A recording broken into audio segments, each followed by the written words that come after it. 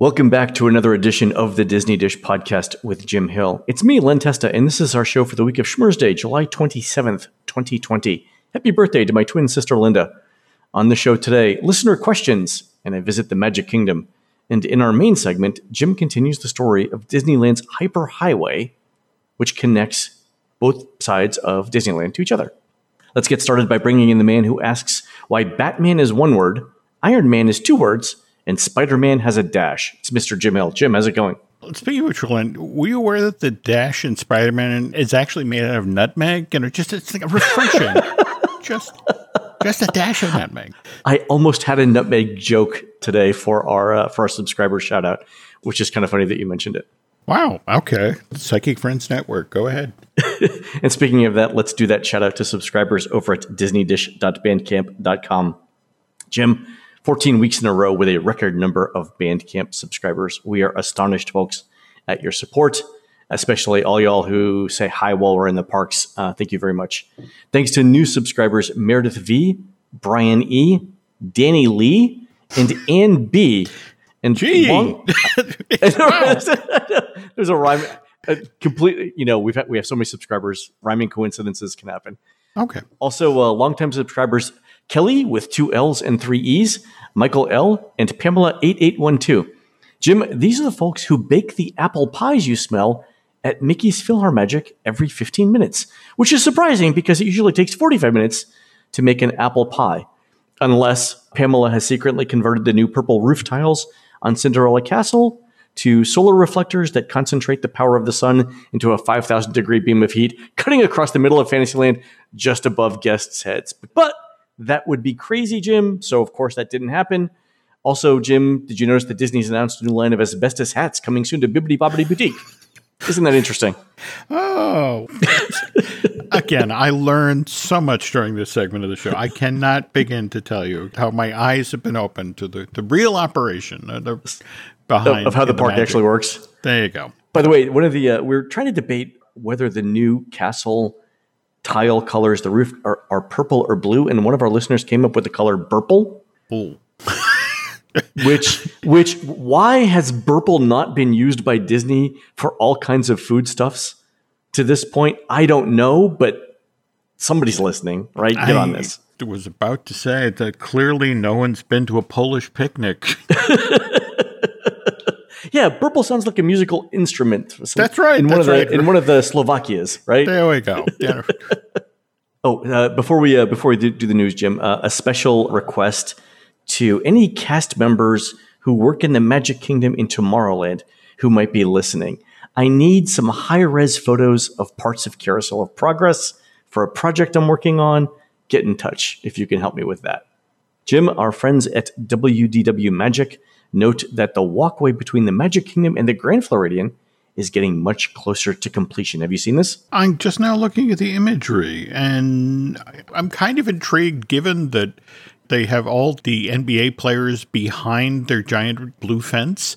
Yep. Is this a good time necessarily to be completing a walkway to the Grand Flow? I think it'll be done around the time that the NBA is done. They still have some work to do. For example, I don't think all of the lighting is in place. They've poured the concrete pedestals for the light fixtures to go on, but the light fixtures don't seem to be installed. And on the pedestals that I've seen that are empty, there's no electrical wiring in them yet. So they've got a ways to go yet.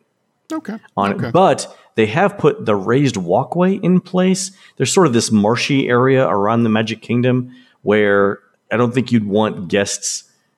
Drainage might be a problem. I don't know that you would want guests walking around a concrete walkway that's parallel with the ground. So this one looks like it's raised up about 12 to 18 inches off the ground, which is going to help, I think, with drainage. The other thing, too, frankly, is it keeps you a little bit higher than the wildlife.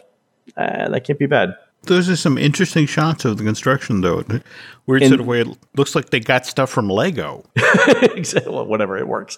Yep. Did you notice that? I think this is the first time we've actually seen the gate fully closed and operational. So we know what it looks like now. Interesting point. Yeah. Okay. Yeah, so that's good. All right, so that's coming along. And I think that, so it looks like that'll be done by fall, I'm guessing. And that will alleviate some crowd on the monorail, which is good for social distancing. It's also better for the environment. So win-win-win there for everyone. In other news, Jeremy writes in to say that he got a survey regarding Hall of Presidents and Monsters, Inc. laugh floor. So remember, on the last show, we had talked about these different surveys that Disney had sent out with pairs of attractions and different questions about how relevant the attraction is, how it makes you feel going in, and so on. And we had speculated that Disney was using very popular attractions coupled with attractions that might need updating to figure out which ones to work on next. So this one is Hall of Presidents and Monsters, Inc. laugh floor. And the reason why I bring this one up, Jim, is there's a rumor going around that Lin-Manuel Miranda is working on a concept for the replacement of Hall of Presidents. Have you heard about this? But have you heard who Lin is supposedly paired with to work on this? It's my dream duet, Jim, of Lin-Manuel Miranda and Weird Al Yankovic. Yes. I have reached out to friends at Imagineering, and they actually referred me to the show that we did about Ward Kimball being hired to do, a pavilion for Epcot, to the effect of, we do all sorts of stuff. We don't necessarily use everything. And it was a non-denial denial. Just sort of like, yeah, we've heard that too. Did they tell you there's this podcast you should listen to? Well, there you go. But these guys who are occasionally right. Yeah, occasionally. We've reached some sort of meta status at that point. It's gotten a little strange. Disney's referring us back to our shows. That's great. Disney's keeping Lin very, very busy. He's working on the live action version of The Little Mermaid with Melissa McCarthy as Ursula. Likewise, he's working on a project for Walt Disney Feature Animation, by the way, which is set in Costa Rica, which supposedly, that's kind of a big deal. The folks at Imagineering are like, yes, that could help us with a certain theme park that needs more international areas. But yeah, supposedly this is in the pile there, and there have been updates of Hall of Presidents previously planned that didn't go through. In fact, there was that really early proto version of Soaring with the idea that they'd pull all of the A figures out of Hall of Presidents, and you would be, instead of in a rig hanging from above, the idea where the floor was supposed to move, you were supposed to be flying over great American landmarks like Mount Rushmore or the reflecting pool in front of the Lincoln Memorial. Oh. This was when all of the A figures in Hall of Presidents were supposed to be sent to Virginia to then be put in President's Square at the Disney's America History Park. Oh, interesting. Yeah, and the narrator of this proposed flying over... Mel Gibson. No. Close. You're very close. Bruce Willis. Oh, there you go. All right, so mid-90s. Mid-90s. There you go. All right. So I can see a concept for Hall of Presidents focusing on sort of the founding Americans in general and getting away from the political debate that happens now with Hall of Presidents. So that would totally make sense to me. No, totally. But my heart beats at the hope of some sort of accordion-driven musical riff. Did you read the New York Times magazine profile of Weird Al? I think it was in May or June of this year. That one got by me. I saw it. In effect, it had that wonderful photo essay of him with dozens of people who look just like him. Who look like him, yeah. But from kids ranging from like 6 to 60. Yeah. He's immensely popular. It was great to see like his thought process, like how he does stuff. Apparently, he's very methodical in how he researches and writes songs. But the interesting thing to me is how much the dude works. And I think you and I have talked about on this show another performer, Huey Lewis, who works, until COVID, was working like 300 nights a year. And his point was, A, I love doing this. B, this is an actual job, right? Everyone thinks of musicians as all glorious standing up on stage and everything and having a great time. But the music industry is a grind if you're going to make a living at it over the length of time that Huey Lewis has.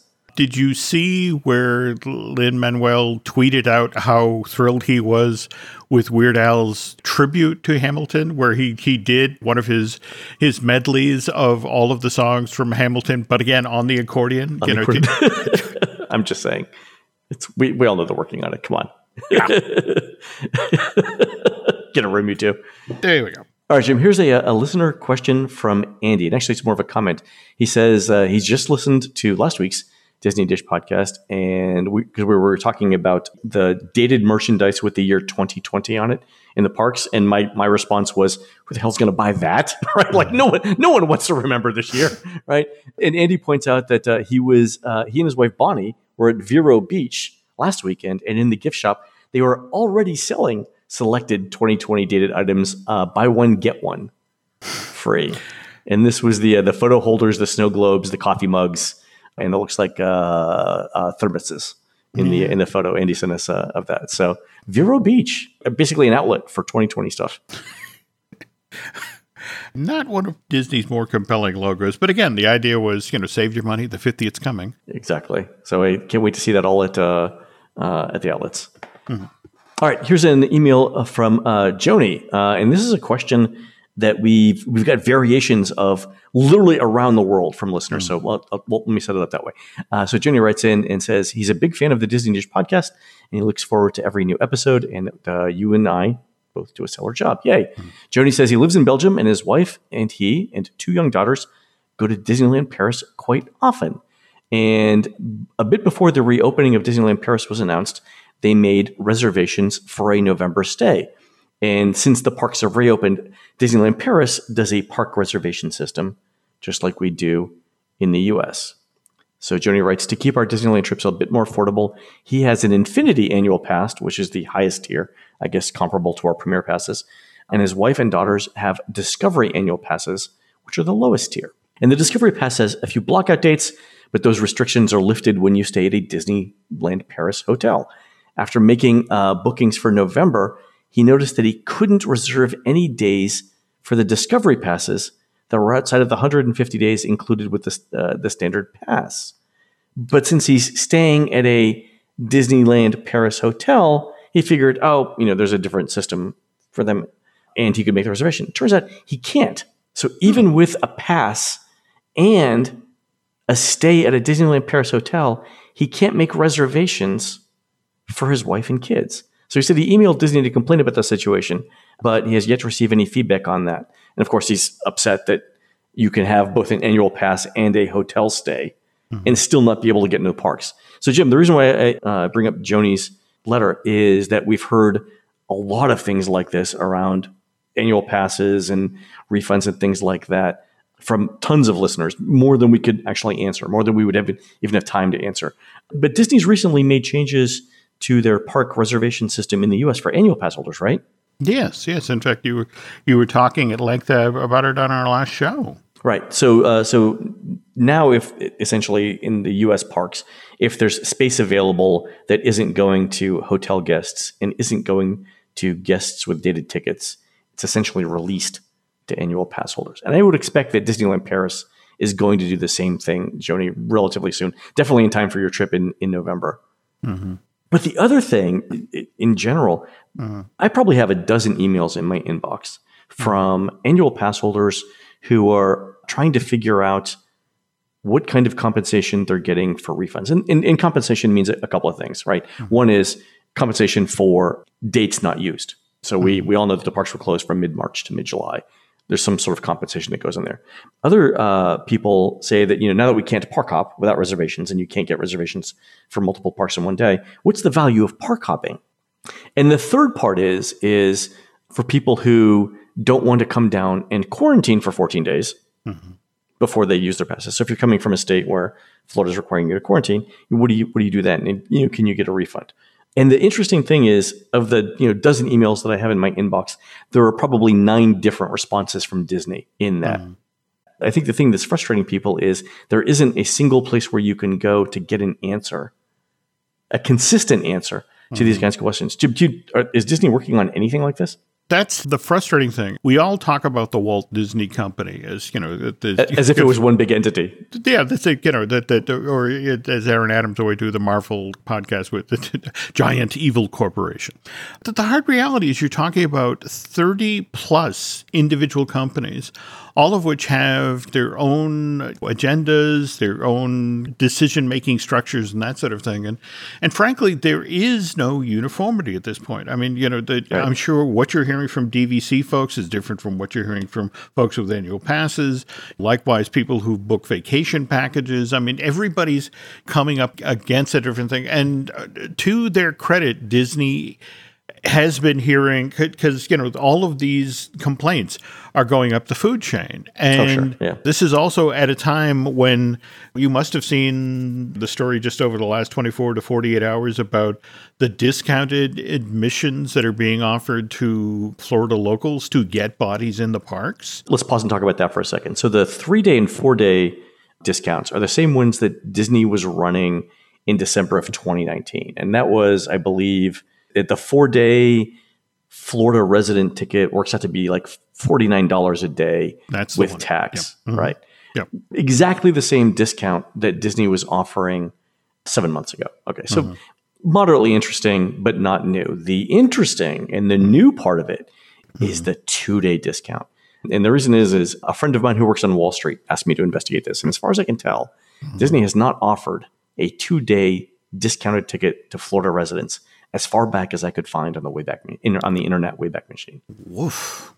Okay. And those tickets are roughly $65 a day, and they're valid until September 30th. So if you look at all the possible 2-day tickets you could buy, because Disney's ticket prices vary depending on the days you're going, that $65 per day ticket works out to a discount of somewhere between 40 and just under 50%, depending on the days you would have picked. And Disney's never discounted a 2-day ticket that much. That's the interesting part. No, I agree. But there's multiple agendas here. And the other thing that's handcuffing Disney right now is anybody who actually wants to come to Walt Disney World, who flies in, mandatory 14-day quarantine. Yeah. To make this work right now, you're relying on the residents of the states of Florida. And that's a finite pool, believe it or not. I mean, it's 20 million people, but it's still not 370 million people like the rest of the United States. Yeah, that's it exactly. So Disney is kind of making this up as they go along. Oh, totally. Yeah. And they're going to come up with a consistent policy, I think, at some point. Yeah. And the other thing, too, is everyone's got, basic questions about refunds, but everyone's question is slightly different. Yeah. And the circumstance. And so I think that's sort of hindering. I think, Disney's basically taking these as one-offs to see what they can do. But they should have an established policy soon. By the way, Jim, speaking of the discounts, and this is not a plug. I just how I look at DVC reservations points sales. So people paying cash for DVC points through a variety of outlets, right? So we've mentioned a bunch of them on the show. But I looked at the newsletter yesterday from, again, not a plug, dvcreservations.com, and they were offering the equivalent of $150 a night at Kidani for next week. What? Like last minute stuff. So a studio at Kidani, DVC Studio Kidani, for the equivalent of $150 a night. Ooh. And I thought, like, for me, anything under $200 a night at a deluxe is a good deal, right? It's sort of like my benchmark. $150 is very good. Yeah. And I'm really interested to see, like, could it get down to like $100 a night? Because at $100 a night, I would probably do that, even though I live 6 minutes away, just for the experience. Remember that genuinely scary period after 9/11 when people just weren't flying. Now, mind you, this was within 6 months. They were pretty much back up to not normal occupancy, but there was that, that 3-month window where thousands of hotel rooms on property were standing empty. And I just wonder. I don't think they're at 25% capacity. I mean, just based on the number of people that are in the parks and the fact that there are reservations available for each park every day. Yeah. Given the number of slots that we know there are in the parks, I don't think they're at 25. They might not be at 20% capacity for the hotels. By the way, I did hear a thing from a friend. So Magic Kingdom opened up on July 11th. Mm-hmm. And we think that the maximum capacity, the maximum number of people that they're putting in the parks every day is around 9,000, which is about 10% of the park capacity. So that's the maximum capacity. Guess what it was earlier this week in terms of actual people in the park?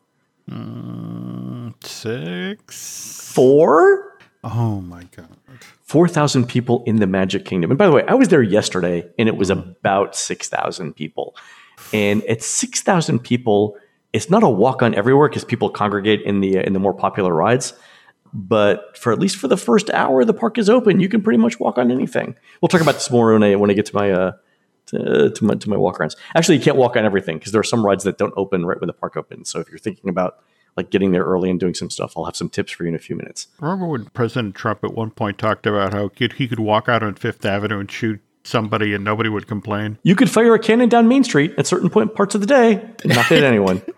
That's what I mean. Just sort of like have to sit there and wait for somebody to shoot. It's like, come on. Look, they'll be here any minute. I'm kind of on a schedule here. Yeah, can you read this up?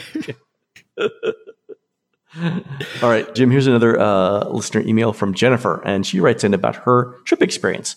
She said, my family really enjoyed our visit to Universal and Walt Disney World from July 3rd to July 15th. As a whole, both companies did a pretty good job with park and hotel operations. The cast members were friendly and enthusiastic, as well as patient, and the parks looked clean and well-maintained.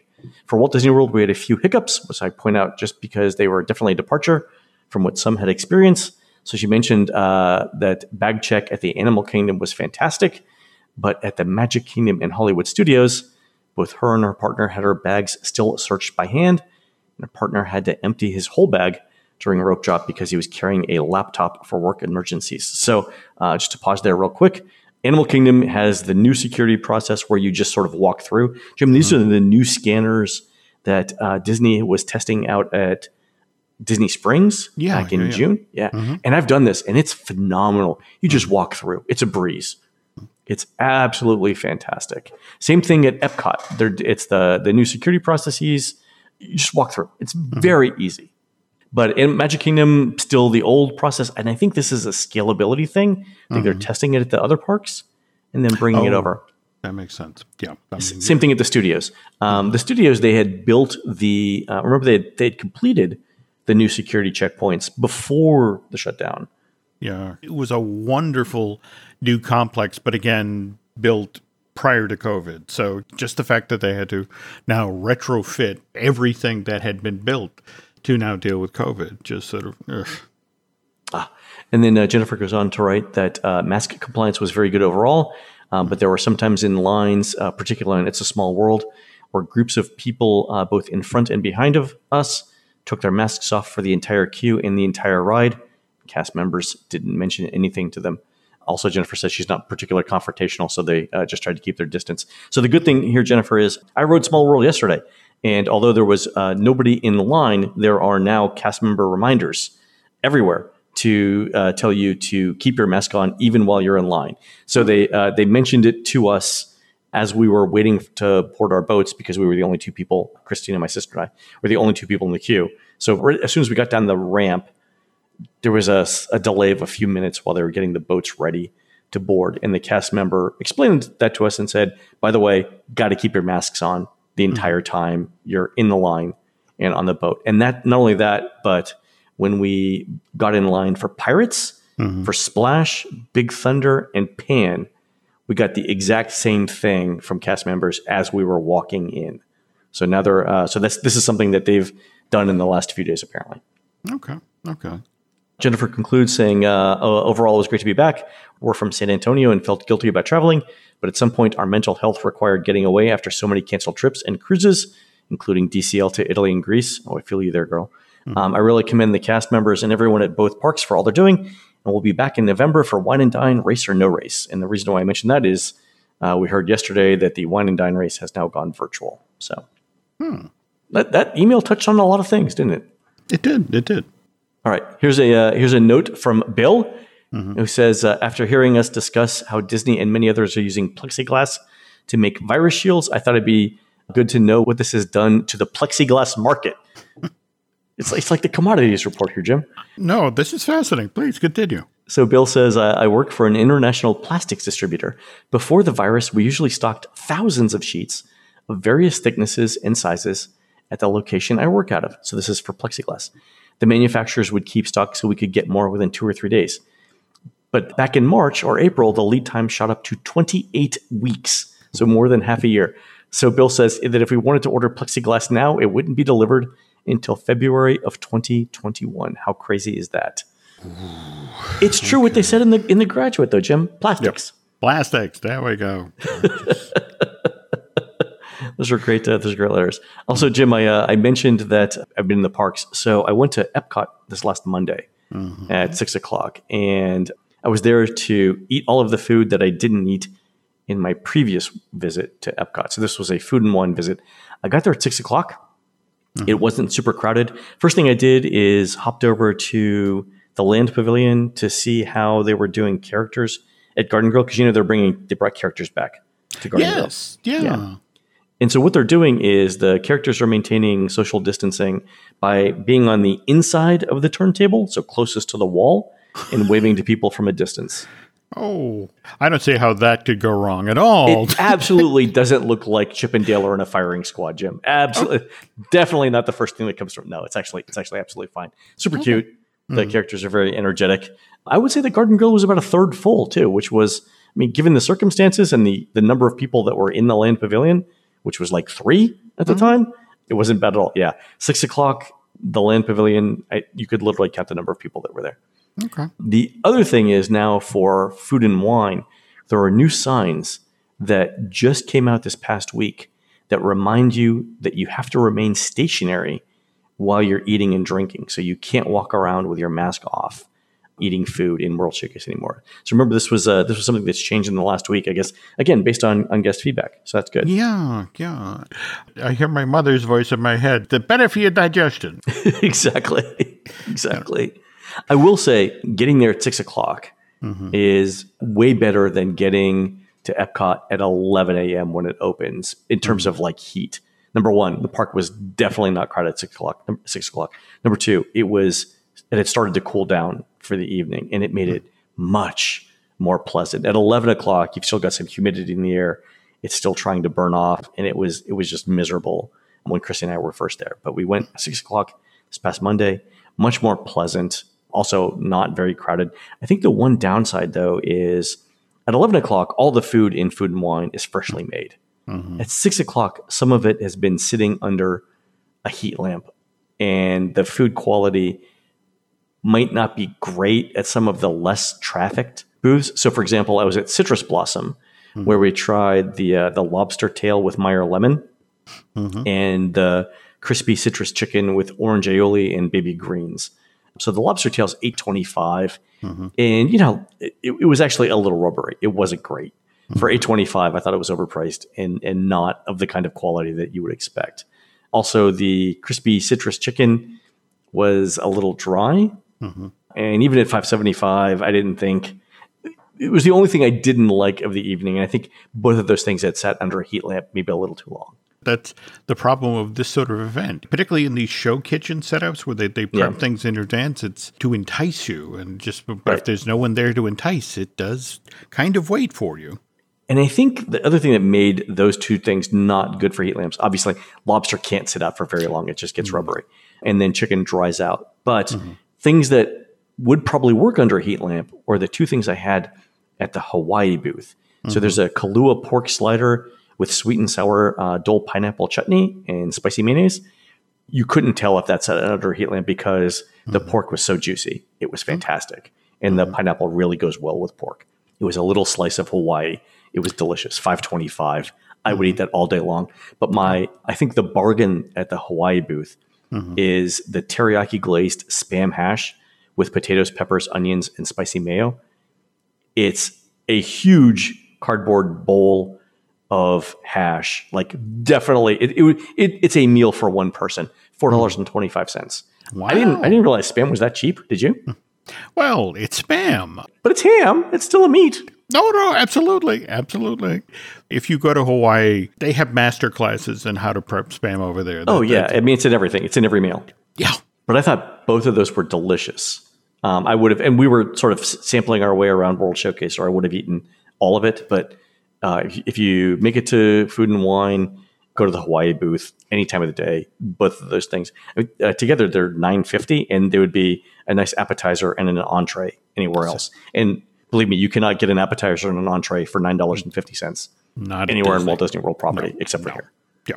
The other couple of places that I ate, so I went back to the Impossible Burger place, the Earth Eats, which is hosted by the Impossible Company. So they do two things here. They do an Impossible farmhouse meatball with lentil bread, spinach, vegetables, and creamy herb dressing.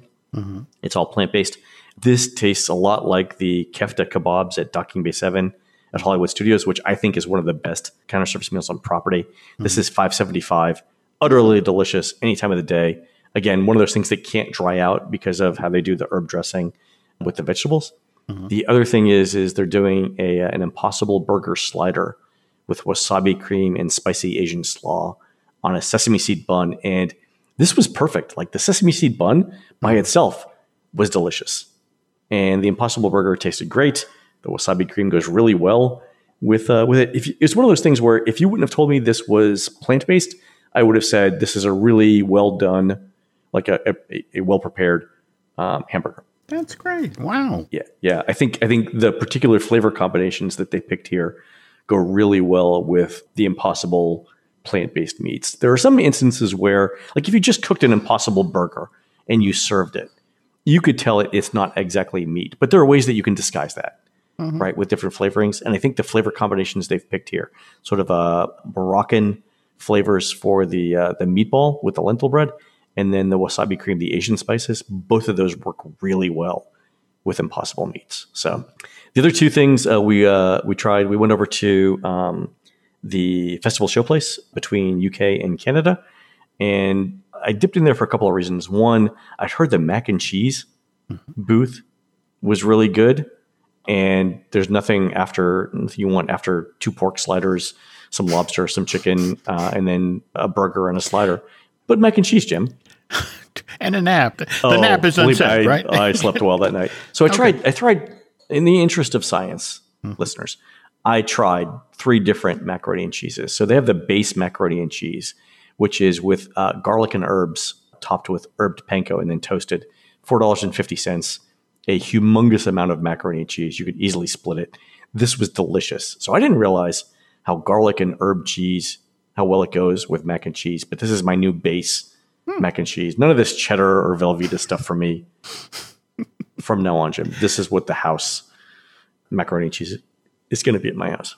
Okay. Amazing. The other one that worked really well was the buffalo chicken mac and cheese.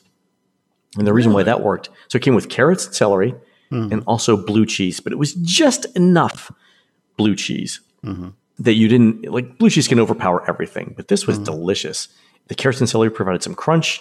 Buffalo chicken was spicy. Obviously, the macaroni and cheese was creamy. And then you got a little bit of a tanginess from the blue cheese. This was $5.50, so it's $1 more than the base mac and cheese. Entirely worth it. And by the way, these were all sitting underneath a heat lamp when I got them, but they were perfectly cooked. So whoever's over at the mac and cheese booth knows what they're doing. The third one I tried was the lobster mac and cheese, which is basically the same as the base, but with lobster macaroni. This one I actually didn't like as much. The lobster was a little fishy for me, so I didn't like it as much. And that's, again, lobster is kind of like, it's lobster season right now, so I understand why people are doing it. It's the one thing that didn't work for me at this booth, but the first two were great. And it turns out the first two are actually cheaper than the lobster mac and cheese. So go with that. So if you need, and the other thing too is the festival showplace thing is huge on the inside. It's also got some really good air conditioning, especially after a somewhat brutal day of walking around World Showcase. That just to be out in the shade and in that air conditioning would be amazing. Yeah, like it's dark. It's it's got great air conditioning. They serve mac and cheese. If they had hammocks there for rent by the hour, I was about to, again, the nap thing. It just how are we not napping here? Yeah, totally. The last thing that we tried was over at the desserts and champagne booth, and we tried the liquid nitrogen chocolate cake pops. So they have 3 different versions of them. All of them are $4. There's the base one where they take a piece of chocolate cake that's about the size of my palm, like the size of my hand, and they stick a stick in it, and they dip it in chocolate, and then dip everything in liquid nitrogen to freeze it. Which, you know that like magic. I'm so hungry right now. By the way, Jim, you know the magic shell coating that you can get on ice cream. Imagine that, but with like Bill Nye meets Bill Nye brings over his liquid nitrogen kit and freezes it for you. It is amazing. I will say you've got to eat it as soon as it comes out of the liquid nitrogen, because at that point the shell is still crunchy, the chocolate shell. If you let it go for like 3 or 4 minutes, like we did because we were taking photos of it, it just reverts to sort of cool or cold chocolate coating. It's not as good as if you eat it right off the thing. Also, with crushed M&Ms is the best. It's still only $4, so you get some free M&Ms there. But the crushed M&Ms combined with the liquid nitrogen shell provide a crunch that goes along with the chocolatey smoothness of the cake. If it wasn't impolite to eat all 3 of these at once, I would have eaten 3 slices of cake dipped in chocolate, Jim.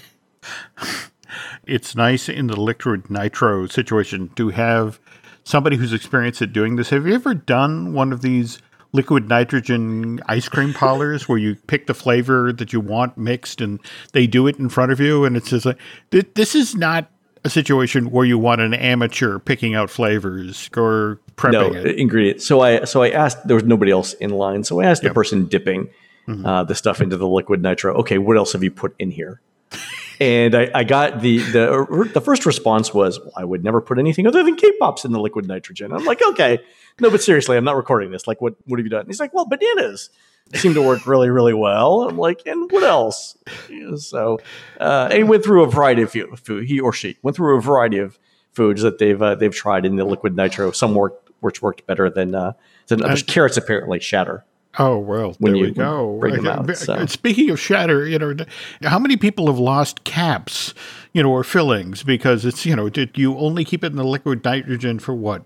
5 seconds, 10 seconds? You dip it. Yeah. It's like 1, 2, 3, pull out. Yeah. Other than that, it's completely frozen. The other cool thing is, for those of you who are on social media, the smoke coming off of the evaporating nitrogen that's coming off of these cake pops, coupled with the crushed M&Ms, is a really great photo op. So you should totally do that. Okay. Also, yesterday I went to the Magic Kingdom. I was testing touring plans to see how much time you save with 2 different starting attractions. So Christina, my sister, started off at Seven Dwarfs Mine Train. I started off at It's a Small World, which I'm sure our listeners are thinking, why on earth would you start there? And the reason is twofold. One, they clean the boats every 2 hours. So if the park opens at 9, they're cleaning the boats at 11, 1, 3, and 5 before the park closes at 7. And when they do that, they clean every boat and cycle all of them through the ride empty. And so it's like a 12 or 14 minute ride plus the 12 or 14, the 20 minutes it takes to cycle, to clean the boats themselves, right? So whenever they do this, it's a really long delay in getting on the ride. So I thought I would be clever and go to Small World first and get it done, right? Thereby avoiding a potentially 30-minute wait later on in the day. It turns out, Jim, that the park's official opening time was 9. They let us in at like 8:35 into the park. But it turns out not every ride is open when the park opens. So Seven Dwarfs, because it's popular, opens as soon as they let the first guest in. You can walk on the ride and get on a train. Same thing is true at Big Thunder. Same thing is true at Space Mountain. Basically, all the popular rides. Well, it turns out Small World isn't one of those popular rides. And they said that even though we got there super early, we got there at 9:40 after we walked from the entrance, and I stopped off for Starbucks too, that they won't start running the ride until 10 minutes before official park opening. So we sat there for 10 minutes. And in that 10 minutes, Christina had gone on Seven Dwarfs Mine Train, gotten through the ride, got off it, walked to Peter Pan, got on that, and rode it even before I was on the boat for It's a Small World. So touring tip, don't go to It's a Small World first because it doesn't open as early as the headliner. So any secondary attraction is not going to open in the same way as the other attractions. And that's such a people eater, or used to be. I mean, like why? There's literally, and during the entire time that we were there, we were the only 2 people on the ride. So people were only just walking in when we were getting off of the boat. So I'm like, well, what did we actually do here other than just make me wait for 10 minutes? Like what thing did we solve? Whatever, that's fine. The good news is I did see more beverage carts open and I saw cast members walking along the barrel bridges at Tom Sawyer Island. So I don't think it was open yesterday to guests. I've seen guests on there occasionally during the day, but that schedule is still a mystery to me. So we'll see. You've been in the kingdom a number of times, though, especially, you were describing that area between Peter Pan and Small World. And remember the time and the effort Disney put into building the tangled restroom area to alleviate the stroller parking. In fact, they even reversed the entrance and the exit of the Small World to try to alleviate that. They moved it again. That's a good point. They moved it about 20 feet to the right. God. So what is it like to be back in that space with, like, instead of the hundreds of strollers that used to be parked there, to be back there with a handful? What is it like to be in the wide open plain at this point? It's actually great. The walkways are much more open. You don't even think of the strollers until you actually see them. And the only place we've really encountered a bunch of strollers was over at the Animal Kingdom in Kilimanjaro Safaris, and only because you walk past them on the way to the Gorilla Falls Exploration Trail. Mm-hmm. So that's the only place we really saw them. But yeah, in fact, Laurel was with us for a little bit of the day yesterday, and in the beginning, and so she and I were on Small World together, and that was one of the things that we noticed. That was like, it's way more pleasant to walk through Fantasyland now, and you don't realize how big it is. Yeah, with all that space freed up from strollers. Mm-hmm. Yeah, so that was really interesting. So we added a few rides to the touring plan yesterday because so we ended up doing 20 different steps because there was so much time left in the day. We did Barnstormer and Dumbo. We dropped Liberty Bell Riverboat because nobody wants to be on that in the middle of the day, and it's also super inconvenient because that only departs on the hour and a half hour. So we were substituting things. So far, the only things I haven't been on the Magic Kingdom once since it reopened, I haven't been on Prince Charming Regal Carousel. And I haven't been on Mad Tea Party. And Prince Charming Regal Carousel is really just because it's just a carousel. But Mad Tea Party I haven't been on because you have to touch the spinning wheel. I was about to say. Still not convinced on that. Also, it makes me throw up, let's face it. Okay. Yeah, so that's it, though. And I'll be back in the parks this weekend. So if there's anything our listeners have questions about, guys, let me know in an email, and we will. I'll try and research it as much as I can. All right, folks, we're going to take a quick commercial break. When we come back, Jim is going to continue the story of Disneyland's Hyperhighway, the way that the area around the parks were redesigned for easier access. We'll be right back.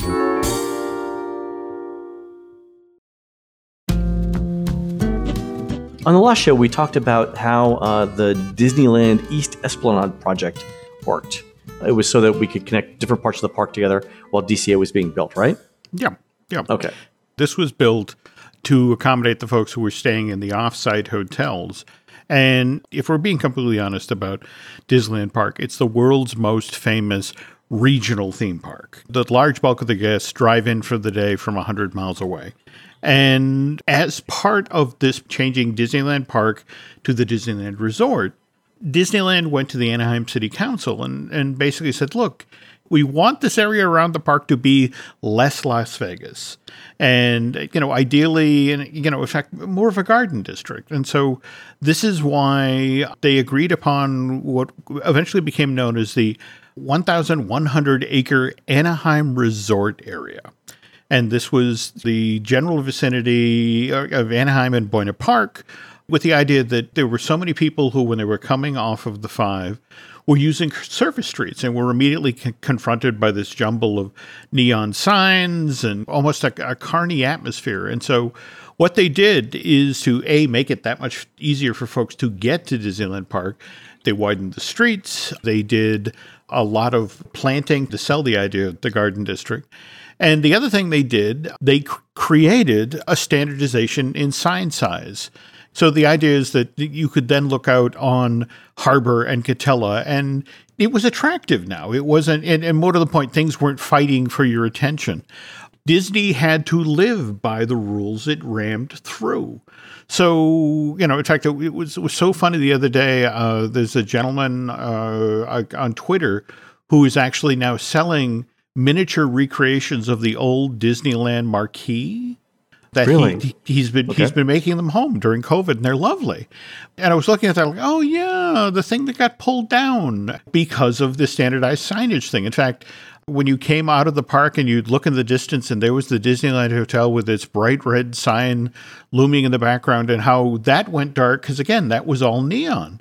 And it's like, well, look, if everybody on Harbor and Catella is not using neon, Disneyland Hotel has to not use neon. So we're now talking about the day guests and making it as easy as possible for them to get to Disneyland Park. Because again, East Esplanade was all about the folks who were staying in the offsite hotels. Right. So Disney announces this expansion July 17th, 1996. And 6 months later, on December 31st, 1996, the Vacation Land Recreational Vehicle Park and the KOA Campground, which were actually just down the way from the Disneyland Hotel. They both close because this is where the massive parking structure that's going to have feeder ramps straight off of the 5 is going to be built. Wait, where was this? Picture West Avenue, or as it was known in the day, West Street, the street that the Disneyland Hotel is located on. If you are going to the north away from the hotel, where the parking structure, the Mickey parking structure is located today on that 14-acre parcel, this was where the Disney Vacation Land vehicle park. It was a campground that Jack Rather had actually built and opened in 1970, right next to the Disneyland Hotel, was built. And then KOA, the Campgrounds of America organization, built their campground just up the street right next door to it. So there was this whole area where if you wanted to drive down with your recreational vehicle or drive in with your pup tent, you could set it up and then hike over to Disneyland. And that's a really expensive piece of real estate for... Well, you got to remember that it took a number of years for the real estate around Disneyland to get it built up. There was enough in the mid-'60s for Walt to get upset. And again, that's why we ended up in Orlando. But speaking of expensive real estate, which again is it's where they put this parking structure, Len, we're talking about a building that's 6 stories tall and longer than the Chrysler Building is high. Chrysler Building, of course, being the best building in Manhattan. It's it's a lovely building. It's better than the Empire State Building. I'm just saying. No, and you're not wrong. Okay, so parking inside for 10,242 vehicles. When it was complete, it cost $108 million to build and took 20 months to complete. And why did it cost so much? Well, you got to remember, this is a parking structure being built in Southern California, earthquake country. So to make sure that Mickey and friends could stand up to sort of seismic surprises that the San Andreas Fault occasionally throws their way, this is not just one massive structure. It's 2. And in fact, if you remember, there's that open ramp right in the middle of the building. And then if you were being completely honest, the 2 giant pieces of the Mickey and Friends parking structure are then subdivided into 4 separate pieces by seismic joints. So if an earthquake happens, force of the tremor is then dispersed among the 8 separate buildings, rather than one massive structure taking all of that energy. Oh, that's smart. So that works out to be around $10,500 per parking spot. Does it really? Okay. Yeah, 108 million divided by 10,200, give or take, 10,500. And the reason why I mentioned this is Laurel and I were having a conversation the last time we drove over to the Contemporary. We passed by the Magic Kingdom parking lot. Mm-hmm. And the question that we had was, given the valuable nature of the real estate that's directly across from the Polynesian or next to the TTC, would Disney ever consider building a parking garage for the Magic Kingdom? If you look at the original Walt Disney World showcase plan, when they were going to build that sort of concentric circle thing full of international pavilions, the fact that they built it in what was even today is the Magic Kingdom parking lot, that was considered the most valuable chunk of real estate in all of Walt Disney World because of its central location. And right, that's what I'm saying. So, why do we really need that much parking lot? Mm-hmm. Yeah. Yeah, no, it's a different animal in Florida. You have, 27,000 acres, whereas at Disneyland, in fact, that's the thing that fascinated me the most about the whole expansion from Disneyland Park to Disneyland Resort is that you were effectively building a little city inside of a city. Yeah, exactly, yeah. Which brings us to the other issue with the Mickey and Friends parking structure. On the other side of the Disneyland Hotel is Walnut Street, and that's a residential neighborhood. Right, in fact, a well-established residential neighborhood. That's it exactly. And these are the folks who they had to change the makeup of the shells that were fired over the park because, the particles were drifting down and making the paint on the hood of their cars bubble up. Yep. So they're talking about building this 6-story structure right up against a residential neighborhood, so the effect of the Great Wall of China. Yeah. And so first they elaborately landscaped it. I mean, there are, if you go by the Walnut Street side of the parking structure, there are literally thousands of hanging plants. So it looks kind of like a green hillside. Then coupled with the notion of, okay, it's a residential neighborhood. We don't want noise pollution. We don't want, light bleed. And so they spend, hundreds of thousands of dollars mitigating those issues. And I will say, I've walked this area a bunch. Like when you're staying at the Disneyland Hotel, if you want to go out for a run, it's really convenient to sort of do that loop. And once you're west of Walnut Street, if you're in that area around the Hermosa Village apartments and whatnot, you're in a normal Southern California neighborhood. You don't know that one of the world's most popular theme parks is a quarter of a mile to your right when you're running. So they do a great job on that. And your point, the landscaping is kind of fantastic. Oh no, absolutely. On that side of the park, it's a really pleasant walk in. So sometimes I'll stay north of Magic Way. Actually, I'll stay north of Ball in that area there and walk down Walnut Street to get into the parks. And it's really nice, especially when all the flowers are in bloom and everything. Oh, no, they've done a great job there. And they really committed to the Garden District thing.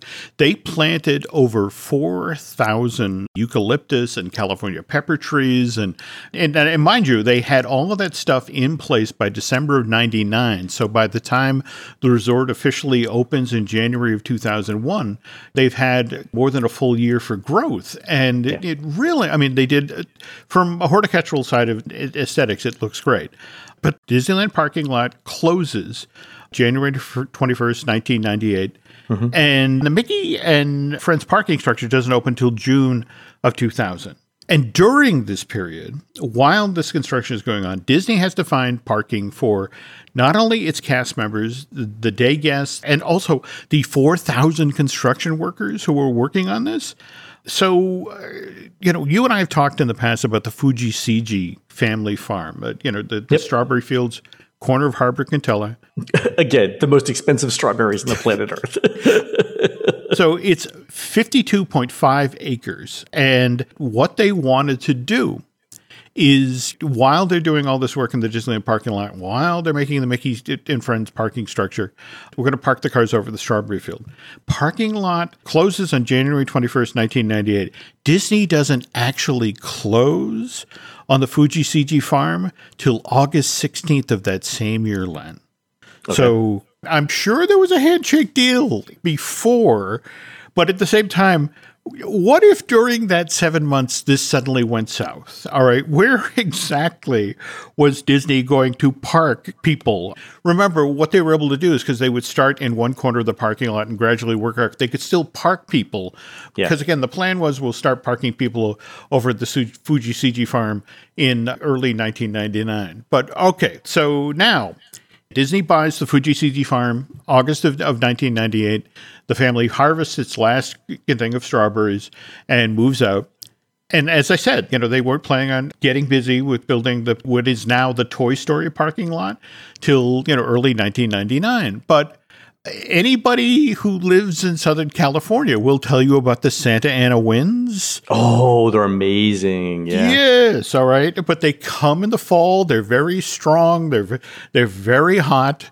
And Disney has made the mistake of leaving these fields empty.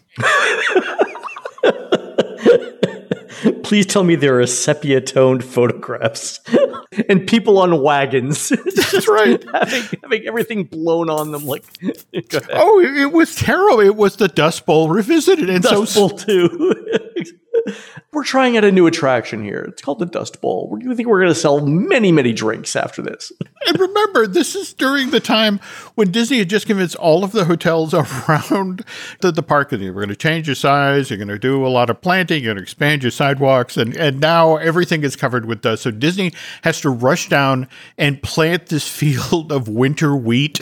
Yeah, so suddenly, what grows fast? Kudzu everywhere. Yeah. So they get all this winter wheat plant, and they leave it in place till they actually start working on the parking lot. To get back to the Mickey and Friends structure, again, as I mentioned, took 20 months to build. For the record, some concrete doesn't even cure in 20 months' time. In fact, if you've ever heard the stories about the Hoover Dam, how that was built back in the 30s, and there are still parts of that dam, the concrete is not cured yet. Oh yeah, concrete takes an extremely long time. In fact, some concrete never actually cures. It just continues to get hard. So made up of 130,000 cubic yards of concrete. And the next time you're in this parking garage line, look down at the floor, you'll see swirls in the concrete on all 6 floors of this thing. They help your car with traction. There's over 8 million of them, and they were done by hand. 8 million swirls. Wax on, wax off, wax on. I want to picture the bicep of the guys, the giant, Hulk-sized right arm and this little withered T-Rex left arm. And now, okay, Mickey and Friends, purpose-built structure, Imagineers felt with the construction of Downtown Disney and Grand California Resort and Spa, and of course, California Theme Park, they needed additional parking, and they were right. Which brings us now to the Pixar Pals parking structure. This costs $100 million to build. Ground was broken for this, again, another 6-story structure back in February of 2018 for providing room for additional 6,500 cars. Okay, Jim, I just want to pause here and say the cost per car went up 50% for Pixar. How? It's 20 years later, coupled with the fact that it was tough enough when you were building a little city within a city. But now, you have to build this parking structure next to a parking structure that actually has to operate, which is next to a hotel where people are paying. So they're getting more boxed in. All right. Yeah, all right. Very much so. This opens in June 30th last year, a month after Star Wars Galaxy's Edge opens at Disneyland Park. Right. But it was built anticipating the record crowds that were going to drive on down to the Disneyland Resort to explore Black Spire Outpost. And do you want to talk about the TEA report attendance-wise last week about what they said about what Star Wars Galaxy's Edge did to Disneyland's attendance? We mentioned this in like 2 sentences on last week's show, but the Themed Entertainment Association's estimates for Disneyland's crowds for 2019. And granted, it wasn't a full year that Galaxy's Edge was open, and there were a lot of things that happened in 2019, but they said that Disneyland got an annual bump of exactly 0% from the opening of Galaxy's Edge. And let me just say, Jim, you don't spend $1 billion to get a 0% bump in attendance at one of the world's most popular theme parks. I mean, to put that in perspective, they could have built 4 $250 million rides and definitely got a bump in attendance off of that, right? For years, right? I mean, 4 $250 million rides, there's 4 e-tickets. Yeah. Okay, so here's my question. No one got fired for this, or one person got fired for this, right? But how? How does that happen? I know for a fact that there were hundreds of conversations about how they bobbled the launch of Disneyland. Yeah, the reservation system and the scaring people off. And we were, Touring Plans was definitely wrong with our initial estimates of crowds. But it was. But I think fundamentally, Disney did 2 things, two maybe 3 mistakes. Let me go through them. One, they didn't base the land on any property that people knew and loved. That's a controversial decision that I think played into that. You're not wrong. Would you agree? No. I mean, they didn't do Hoth. They didn't do Tatooine. They didn't do, right? It's a new land that nobody knew anything about, that they couldn't leverage. The second thing was, and I will maintain this to my dying day, they screwed up Millennium Falcon Smuggler's Run because it's not the Millennium Falcon that we knew from the films.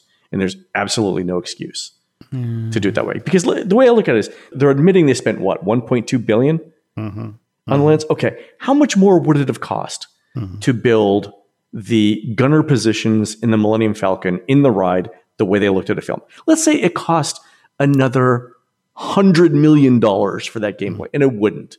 Let's just say it's another $100 million. Great. That's 8.5% more on the ride. And the fact that Millennium Falcon opened first, and it was just sort of it's okay, right? I think that did not do anybody any favors. So the 3 things I think they did wrong: theming on the land was not, or the basing the land on something that nobody knew. Probably not a great idea.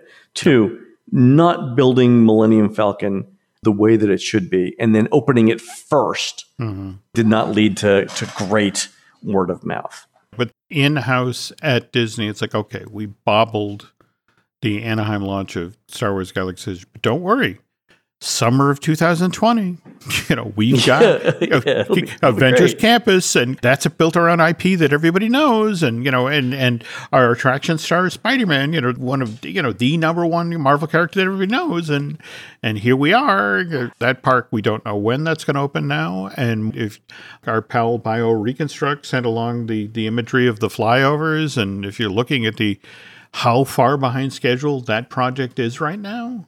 If the park opens this year, I think, to be honest, I'll be surprised if, Avengers Campus is open by holiday 2020, more likely spring of 2021. So while we were recording, they just announced closures through the third week of August. There we go. So, we'll see. And again, if you just think about it, then they deliberately built 6,500 new parking spots, a giant parking structure, because they were so convinced that they were going to need it. That the demand for this was going to be that high. And eventually it will. It'll go to use. It'll just be a few years longer than they expect. And hopefully, Avengers Campus, when they get that done, that'll be no. That coupled with the super deluxe e-ticket, that's waiting in the wings. But again, who knows when that's going to get built now with the hold on that $900 million worth of construction. But so we've done the Disneyland East Esplanade, we've done the Mickey and Friends and the Pixar Pal parking structure. What we're going to do to wrap this all up on the next show is we're going to talk about Downtown Disney and the lessons they learned from what they did in Orlando when they converted the shopping village to Downtown Disney, and in turn, the lessons they learned in Anaheim that were then applied to Disney Springs, and in theory will soon be applied to Anaheim's version of Downtown Disney. So that's fantastic. Yeah. And we'll also talk on next week's show. We'll do more stuff from the parks too, because I'm testing touring plans constantly. Can't wait. All right, folks, that's going to do it for the Disney Dish show today. Please head on over to disneydish.bandcamp.com. You'll find exclusive shows never before heard on iTunes. You can find more of Jim at jimhillmedia.com and more of me, Len, at touringplans.com. We are produced fabulously by Aaron Adams, who'll be playing an all-electric version of Arlo Guthrie's classic album, Alice's Restaurant, on Saturday, August 8th, at the Summer Porch Series at Strawbell Winery in beautiful downtown Renner, South Dakota. Tickets are $5. While Aaron's doing that, please go on to iTunes and rate our show and tell us what you'd like to hear next. For Jim, this is Len. We'll see you on the next show.